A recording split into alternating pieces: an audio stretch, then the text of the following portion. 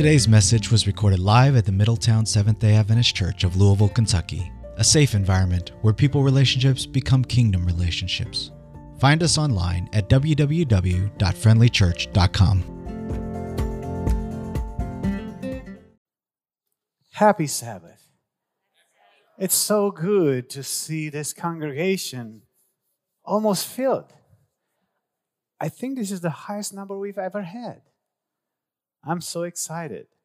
I am so excited. Pastor Dwight Nelson, I don't know how many of you know Pastor Dwight Nelson. I know him. I've worked under his leadership. He's the senior of the Pioneer Memorial Church on the campus of Andrews University. He travels a lot and he's invited to speak to conventions, to camp meetings. In one of his travels, he was about to fly from South Bend, Indiana, which is the closest airport to Andrews University, to Chicago to connect with another flight. He was assigned the last row seat. And as he walks up the aisle, he noticed that a gentleman in a suit and tie already occupied the aisle seat. So he crawls over him onto the other seat, the window seat. This man has stuck up his ticket stub onto the frame of his glasses, no doubt as an act of public protest over his seating assignment on the back of the plane. And looking for an excuse to visit with him. If you've met Pastor Dwight Nelson, he is a people's person. He will always find a reason to connect with people. He goes and he taps him on the shoulder and says, are we supposed to put our stubs in our glasses like you do? And he laughed, and then they began a conversation. This man was a management consultant for Fortune 500 companies. Pastor Nelson was on his way to a speaking engagement, and the man asked, and what will you be speaking on? The 11th commandment, replied Pastor Nelson. He looks at him and says, good grief, we have a hard time with the 10. What would we ever do with the 11th? Very good question, right? We will attempt to answer that question today. But before I do, I want to ask you, you've been here every Sabbath and you've heard me preaching. Do you know the 11th commandment? What is the 11th commandment? We studied for a few weeks. What is the 11th commandment? I introduced the 11th commandment as Jesus introduced to his disciples back on April 17. And then last week, we looked at a different context, a different perspective on the 11th commandment. See, the 11th commandment is the one that Jesus introduced to his disciples immediately after Judas left the upper room. And this is in the context of the upper room lessons that we've been studying, chapters 13 to 17 from John, but it's more likely chapter 13, 14. That's the upper room chapters. Open your Bibles with me to John 13. John 13, beginning with verse 31. John 13, beginning with verse 31. I will be using the New King James Version of the Bible. So, John writes, so when he had gone out, speaking of Judas, when Judas gone out, Jesus said, now the Son of Man is glorified and God is glorified in him. And scroll down 3 verses to verse 34, and here you have the 11th commandment. A new commandment I give to you, that you love one another as I have loved you, that you also love one another. And this is so important for those who claim to be his disciples that Jesus continues, verse 35, by this, all. How many? All will know that you are my disciples if you have love for one another. As I said, on April 17, I introduced the 11th commandment to you as part of this upper room teachings. Last week, we looked at a different perspective on the 11th commandment, on church as the God's ER, God's hospital for sinners. And today, we're going to look at how to walk in it. You and I will learn how to live it. Let's pray. Dear Lord, we come to you this morning because we have learned from you. We have imagined ourselves being in the upper room with your disciples, and you have taught us. And today, you want to bring us the how-to. How can we live this 11th commandment, this new commandment that you're teaching us? So, Lord, open our hearts to understand how to practice it in our lives. And Lord, please help us to live it. In Jesus' name we pray. Amen.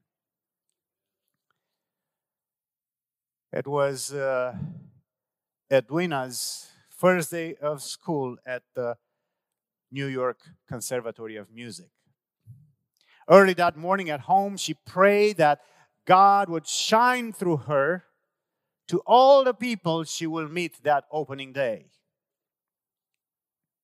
Riding the crowded early morning subway to downtown New York, she got off and hurried to her music classes. That was the first day. Several weeks passed, and they have a day off, and Edwina decides to go back downtown to the School of Music, to the Conservatory of Music, and practice her vocal routines in one of the conservatory practice rooms. And if you all have been to college or to a music school building, you understand what she's talking about here. They have those small rooms that you can yell as hard as you can and nobody will hear. So she goes there to really be by herself. With students away, she could practice alone and uninterrupted. But soon, her melodious voice is interrupted. She suddenly hears as if she hears some distant voices. Strange, she thought. No one was supposed to be in the building that day, but sure enough, there were voices. Angry voices. Voices that seemed to be coming nearer down the empty hallway. The sounds of the heated argument grew louder and louder until it sounds as if the argument is right on the other side of her door. And finally, with a bang, the door flies open and they burst in. 4 of them, fellow music students. "Oh, I knew you were here," a young man said.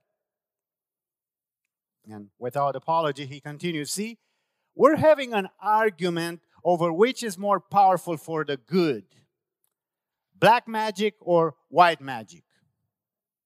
There were a group of young witches and warlocks, and they've been debating the values of the occult. Edwina, somehow recovering from her shock, asked, "But what's that have to do with me?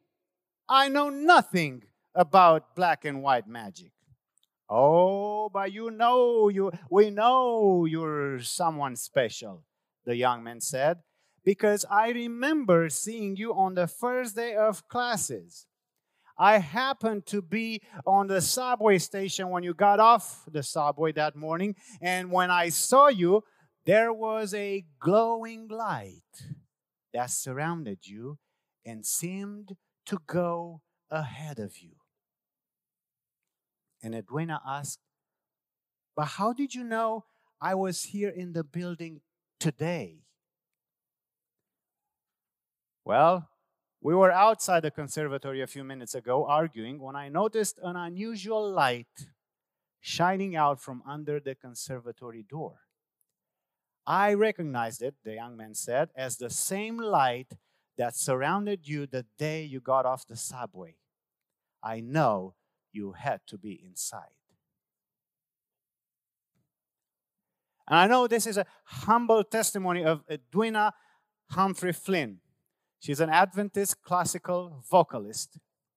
And she discovered that the light of her friend Jesus was being present in her life. And the light was actually being seen.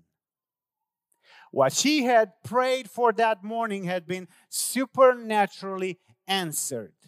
Now, the question for you and me today is, wouldn't I like to experience such closeness with Jesus that His life, His light, His love would be seen, would actually radiate from your life, from my life too?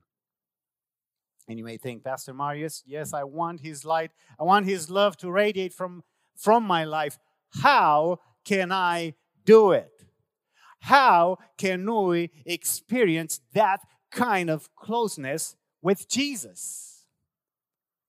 How can we experience such closeness to Jesus that it practically shines from you wherever you go?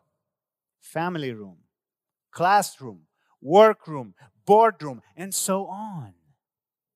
Because let's be honest, there is simply no other way for the 11th commandment of Jesus to come true in the life of any of us than to shine it out. I give you a new commandment, Jesus said, that you love one another. Just as I have loved you, you also should love one another. By this, everyone will know that you are my disciples if you have love for one another. The only way the world will ever recognize the people of God at the end of time will be by the way they have love for each other and the world around them. Jesus gives no other identifying mark than bold, radical love. So the question is, how can we really, truly love others like Jesus did? In our study of the upper room lessons that Jesus taught, we're going to jump over chapter 14 in order to bring the how to this lesson for the 11th commandment. We're going to kind of wrap it up today. We're going to return to chapter 14 later. See, most people think that John 13 to 17 all happened in the upper room. I thought so too, until I realized something.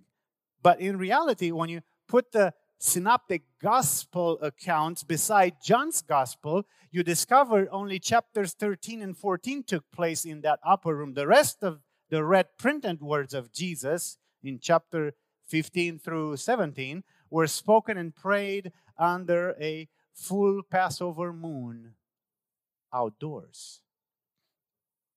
And the clue is, it's easy to miss. The last line of chapter 14, where Jesus says to the 11 disciples who were left in the room, "Rise, let us be on our way." And so they do. So Jesus leads them out through the wooden door, down to the clay stairs, into the night. Through the shadows of the night, Jesus leads them through the eastern gate towards their familiar place across the valley. They've been there before. They know it. It is the Garden of Gethsemane. And somewhere along that descending and crooked pathway, the 12 men, 11 disciples and Jesus, they pass near a vineyard. And for Jesus, the master teacher, this moment becomes the perfect setting for them to teach an important truth he wanted to teach them. See, earlier that evening, he had commanded them, love one another. And he informed them that such love would be the convincing evidence to the world to recognize them as his disciples. Now, at last, he is ready for further vital instructions on the how they could love just like he loves. So that's why we're here today too. We want to find out, how can we love like Jesus loved? And so Jesus steps off the pathway. Jesus reaches for one of the vine, and holding the vine in his hand, the hand that soon would be pierced, he begins to teach. And you find those words in John 15, beginning with verse 1. So Jesus holds the vine with his hand and says, I am the true vine, and my Father is the vine dresser. Every branch in me that does not bear fruit, he takes away. And every branch that bears fruit, he prunes, that it may bear more fruit. John 15, verse 3. You are already clean because of the word which I have spoken to you. Abide in me, and I in you. As the branch cannot bear fruit of itself unless it abides in the vine, neither can you unless you abide in me. And Jesus stops for a second. He looks at the vine. He looks at the disciples and says, John 15, verse 5, I am the vine, you are the branches. He who abides in me and I in him bears much fruit. For without me, you can do nothing. And verse 9, he says, as the Father loved me, I also have loved you. Abide in my love. And then you scroll down to verse 12, and he says, this is my commandment, that you love one another just as I have loved you. That's John 15, 1-5, verse 9, and verse 12. You know, for every loyal and patriotic Jew, this was not a new metaphor. They loved the vine metaphor. In fact, during the time of the Maccabees, Israel's coins had the stamp of the vine on them. See, Israel was God's true vine.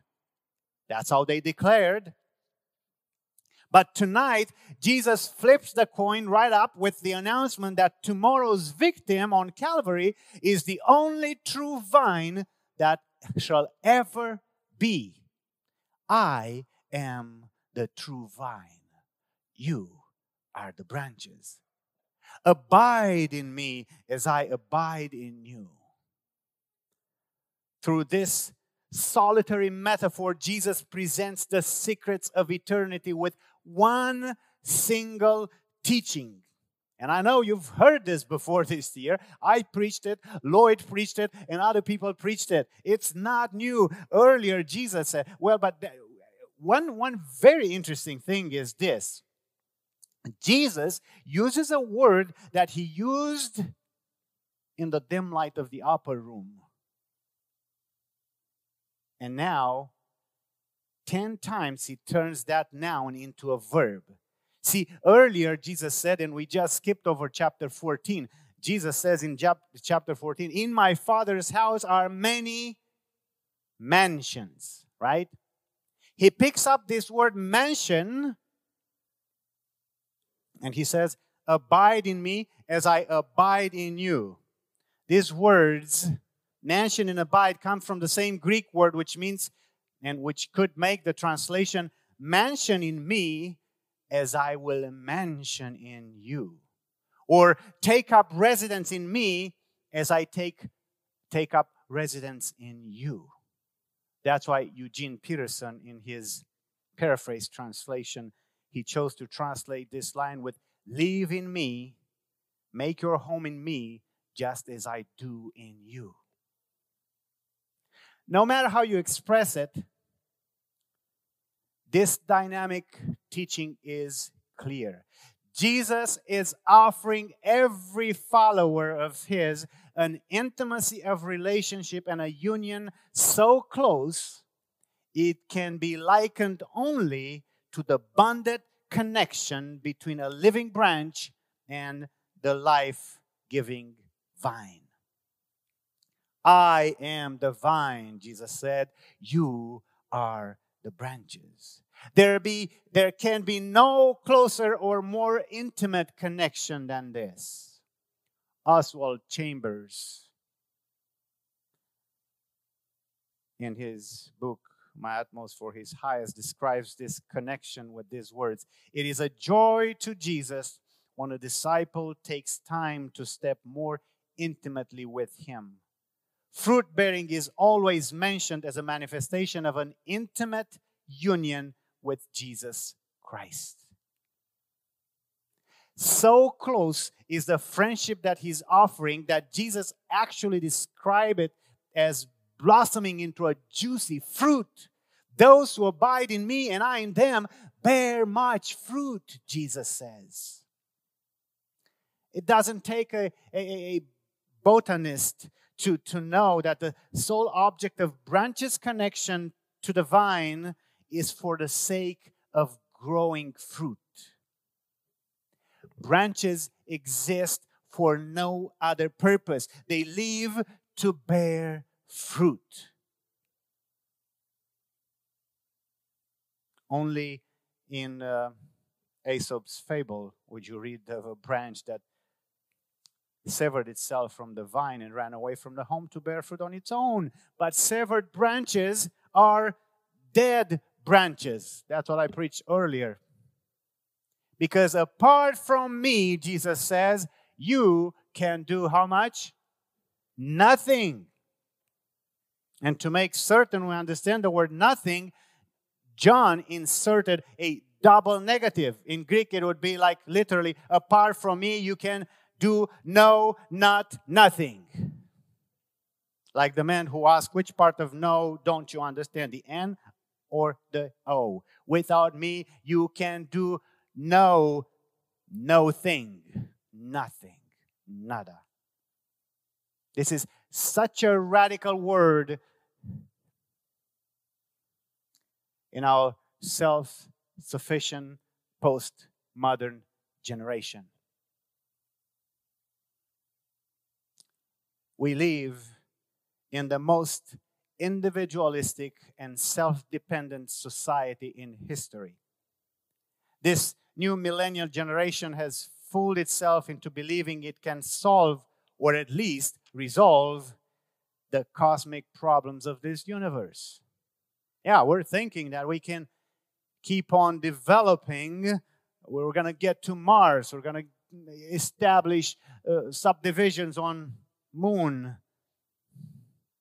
I was presenting the way we do Holy Spirit small groups to someone early this week, where they are functioning as learning as well as support groups. It is my personal conviction that salvation is personal. It is our response to our personal Savior. But walking through the pearly gates will not be independent. Making it to the end will not be an independent fight, but rather a collaborative march of more than one individual supporting each other for the right cause. That's how God kept His people all through the ages. When I was at the seminary, I made a study, a research study on Sabbath keeping. And God had buckets of people keeping the Sabbath all the way from creation to our day. But it was never just one single individual. There are buckets of people that kept the Sabbath. So, it is a collective work. We live in the most self-proclaimed, self-sufficient society that has ever existed. But the truth is, when you look at our economic and technological meltdowns, when you look at our medical and social epidemics, they are nothing but a nagging reminder that our self-sufficiency is as secure as a stock certificate, right? My friends, until we learn that we are nothing without Jesus, we will never discover the secret to spiritual life and spiritual growth. Apart from me, Jesus says, you can do nothing. If we could grasp only this truth that we're nothing without Jesus, then we could grasp the reality that we are everything with Him. Because Jesus is everything. The freedom to live and the freedom to love would be ours. There is a true story. That's another music story. Or from the music world, I should say. Some of you know the great conductor Arturo Toscanini. He was rehearsing Beethoven's Ninth Symphony with the New York Philharmonic Orchestra. And when the maestro had determined that the orchestra was ready, he directed them one more time, and this time through the entire composition without stopping. And when the last note was played, silence filled the rehearsal hall. Then Toscanini spoke into that silence, says, "Who am I?" he asked. And no one answered. "Who is Toscanini?" he said. "I am nobody." But then, with a wave of the baton, Toscanini exclaimed into the silence, "It is Beethoven. He is everything." My friends, until we grasp this truth that Jesus is everything, we will never discover the secret to radiating love to one another and to the world. Think of the greatest Christians you have ever known. Can you put your finger on an identifiable common denominator to their lives? The more I think, the more I reflected on this question, the more I concluded that abide in me as I abide in you is the secret to the passion in the lives of the greatest Christians ever lived on planet Earth. Martin Luther, John Wesley, Dwight L. Moody, Hudson Taylor, Oswald Chambers. These all Christians who have been intimately connected with Jesus, connected with the vine. And if you look at the writings of the one whom I consider myself the greatest Christian and the greatest evangelist of all times, when you look at Paul's writings, he writes in Colossians 3:11, Christ is all in all. Jesus was everything to Paul and all these mighty men of faith. Jesus was everything. We could call that Christ saturation. They had a Christ saturation life. These people were like a sponge. You know the secret of the sponge, don't you? It's mysterious way of absorbing and retaining water. And not just the water, it can hold, depending on the size, a lot of amount of water. How does the sponge do it? Apparently, the sponge is filled with hundreds of small, empty chambers. When the sponge comes in contact with water, and I've got some water here.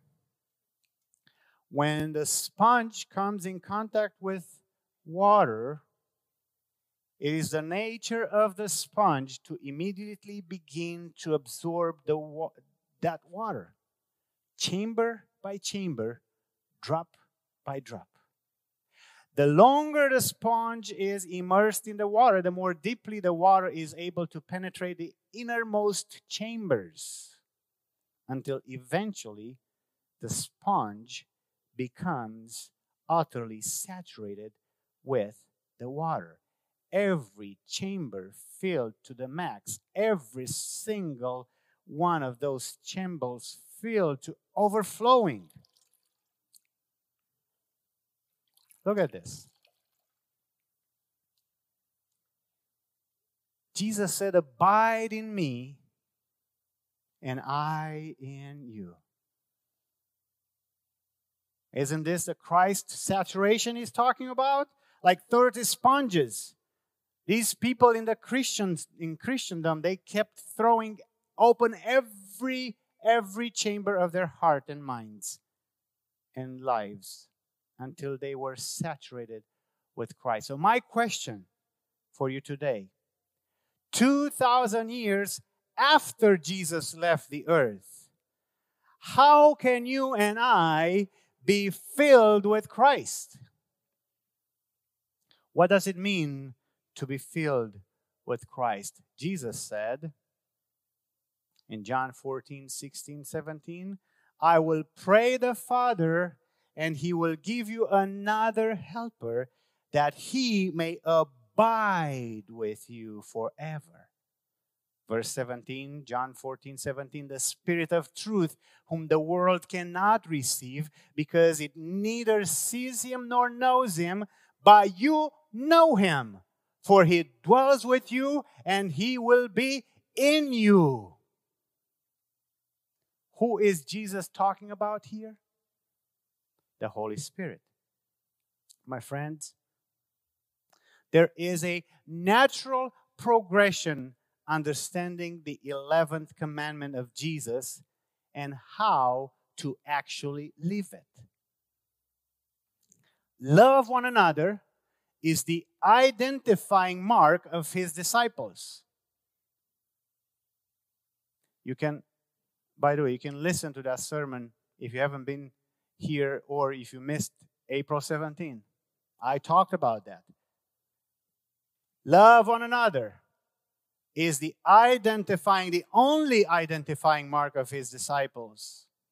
No other doctrine will be the identifier. Only the love for one another. That's why I say we receive Jesus as our Savior individually, but we're going to walk through the pearly gates together. Love one another is what the world will recognize us for. How can you do it? Only by being connected with the vine. The true vine is Jesus. Now, who is this connector that makes possible the abide in me and I in you? Jesus said it, the Holy Spirit. In fact, Jesus said that when you abide in Him, you and I produce fruit. The fruit is love. This word fruit that Jesus is using in John 15 is the same word that the Apostle Paul is using in Galatians 5:22 when he describes the fruit of the Holy Spirit. The fruit of the Spirit is, and he begins with what? With love. because it is from love that stems all the other qualities of the fruit of the Spirit. When we have love, we have joy, we have peace, we have patience, we are kind, we are faithful, we are gentle, and we have self-control. Only as we are filled with the Holy Spirit, because it is the Holy Spirit dispensation that we live in. See, when Jesus took the human form, he gave up his ability to be with all of us at the same time. But he asked the Father, he said, I will not leave you orphans. He asked the Father to give us the Holy Spirit, and through the Holy Spirit, we are connected with the vine. We abide in Jesus, and Jesus abides in us. My friends, it is no brainer. How can we love like Christ? When we have Christ in us. And when we have Christ in us, when we are filled with the Holy Spirit. Love one another as I have loved you. Do you want to be able to love one another? Even the unlovable, I would say. Then ask God to fill you with His Spirit, and the first instinct He will give you, the first impulse He will give you will be love. Before I end, I want to ask you to look at this sponge right here. I don't have this on my script, but I think this is very important. I was thinking about it as I was preaching, in fact. This sponge right here is teaching us more lessons than we think. First, this sponge right here, without connection with the water, stays dry. First lesson we learn from this sponge is that you cannot give what you don't have. Right? So we've been talking about love, and as I said last week, I can preach until I get blue in the face. But if I don't touch, if the Holy Spirit doesn't touch me, I have nothing to give. So we got to ask to be filled. And then it has to be in connection with the water. And I would say the second lesson is the more time it spends in the water, the more it absorbs, right? The more time you spend in study and Bible and prayer and ask the Spirit to fill you, the more love you will be given. The more you have to give. And Apostle Paul, he says, be filled. Do not be drunk with the wine, but be filled with the Spirit, he says in Ephesians 5. And that's the analogy that he's using, because a drunkard, when he's filled with the wine, it takes possession of all his body. Nothing is left without being affected by the alcohol. So, he says, be filled with the Spirit. When you are filled with the Spirit, you have something to give. It comes out of you. Well, the last lesson is we ought to be careful, because our humanness, the way God created us, we are created to adapt and absorb. We can choose today, and we can choose every day. Do I want to be filled with His Spirit, or do I want to be filled with something else? If we're going to be filled with something else, that's what we're going to give. If we're going to be filled with His Spirit, the first feeling, the first sentiment, the first quality of the Spirit comes to us will be love. Love for one another. And that's how you can live the 11th commandment. May God all bless us as we try to live His commandments. Amen.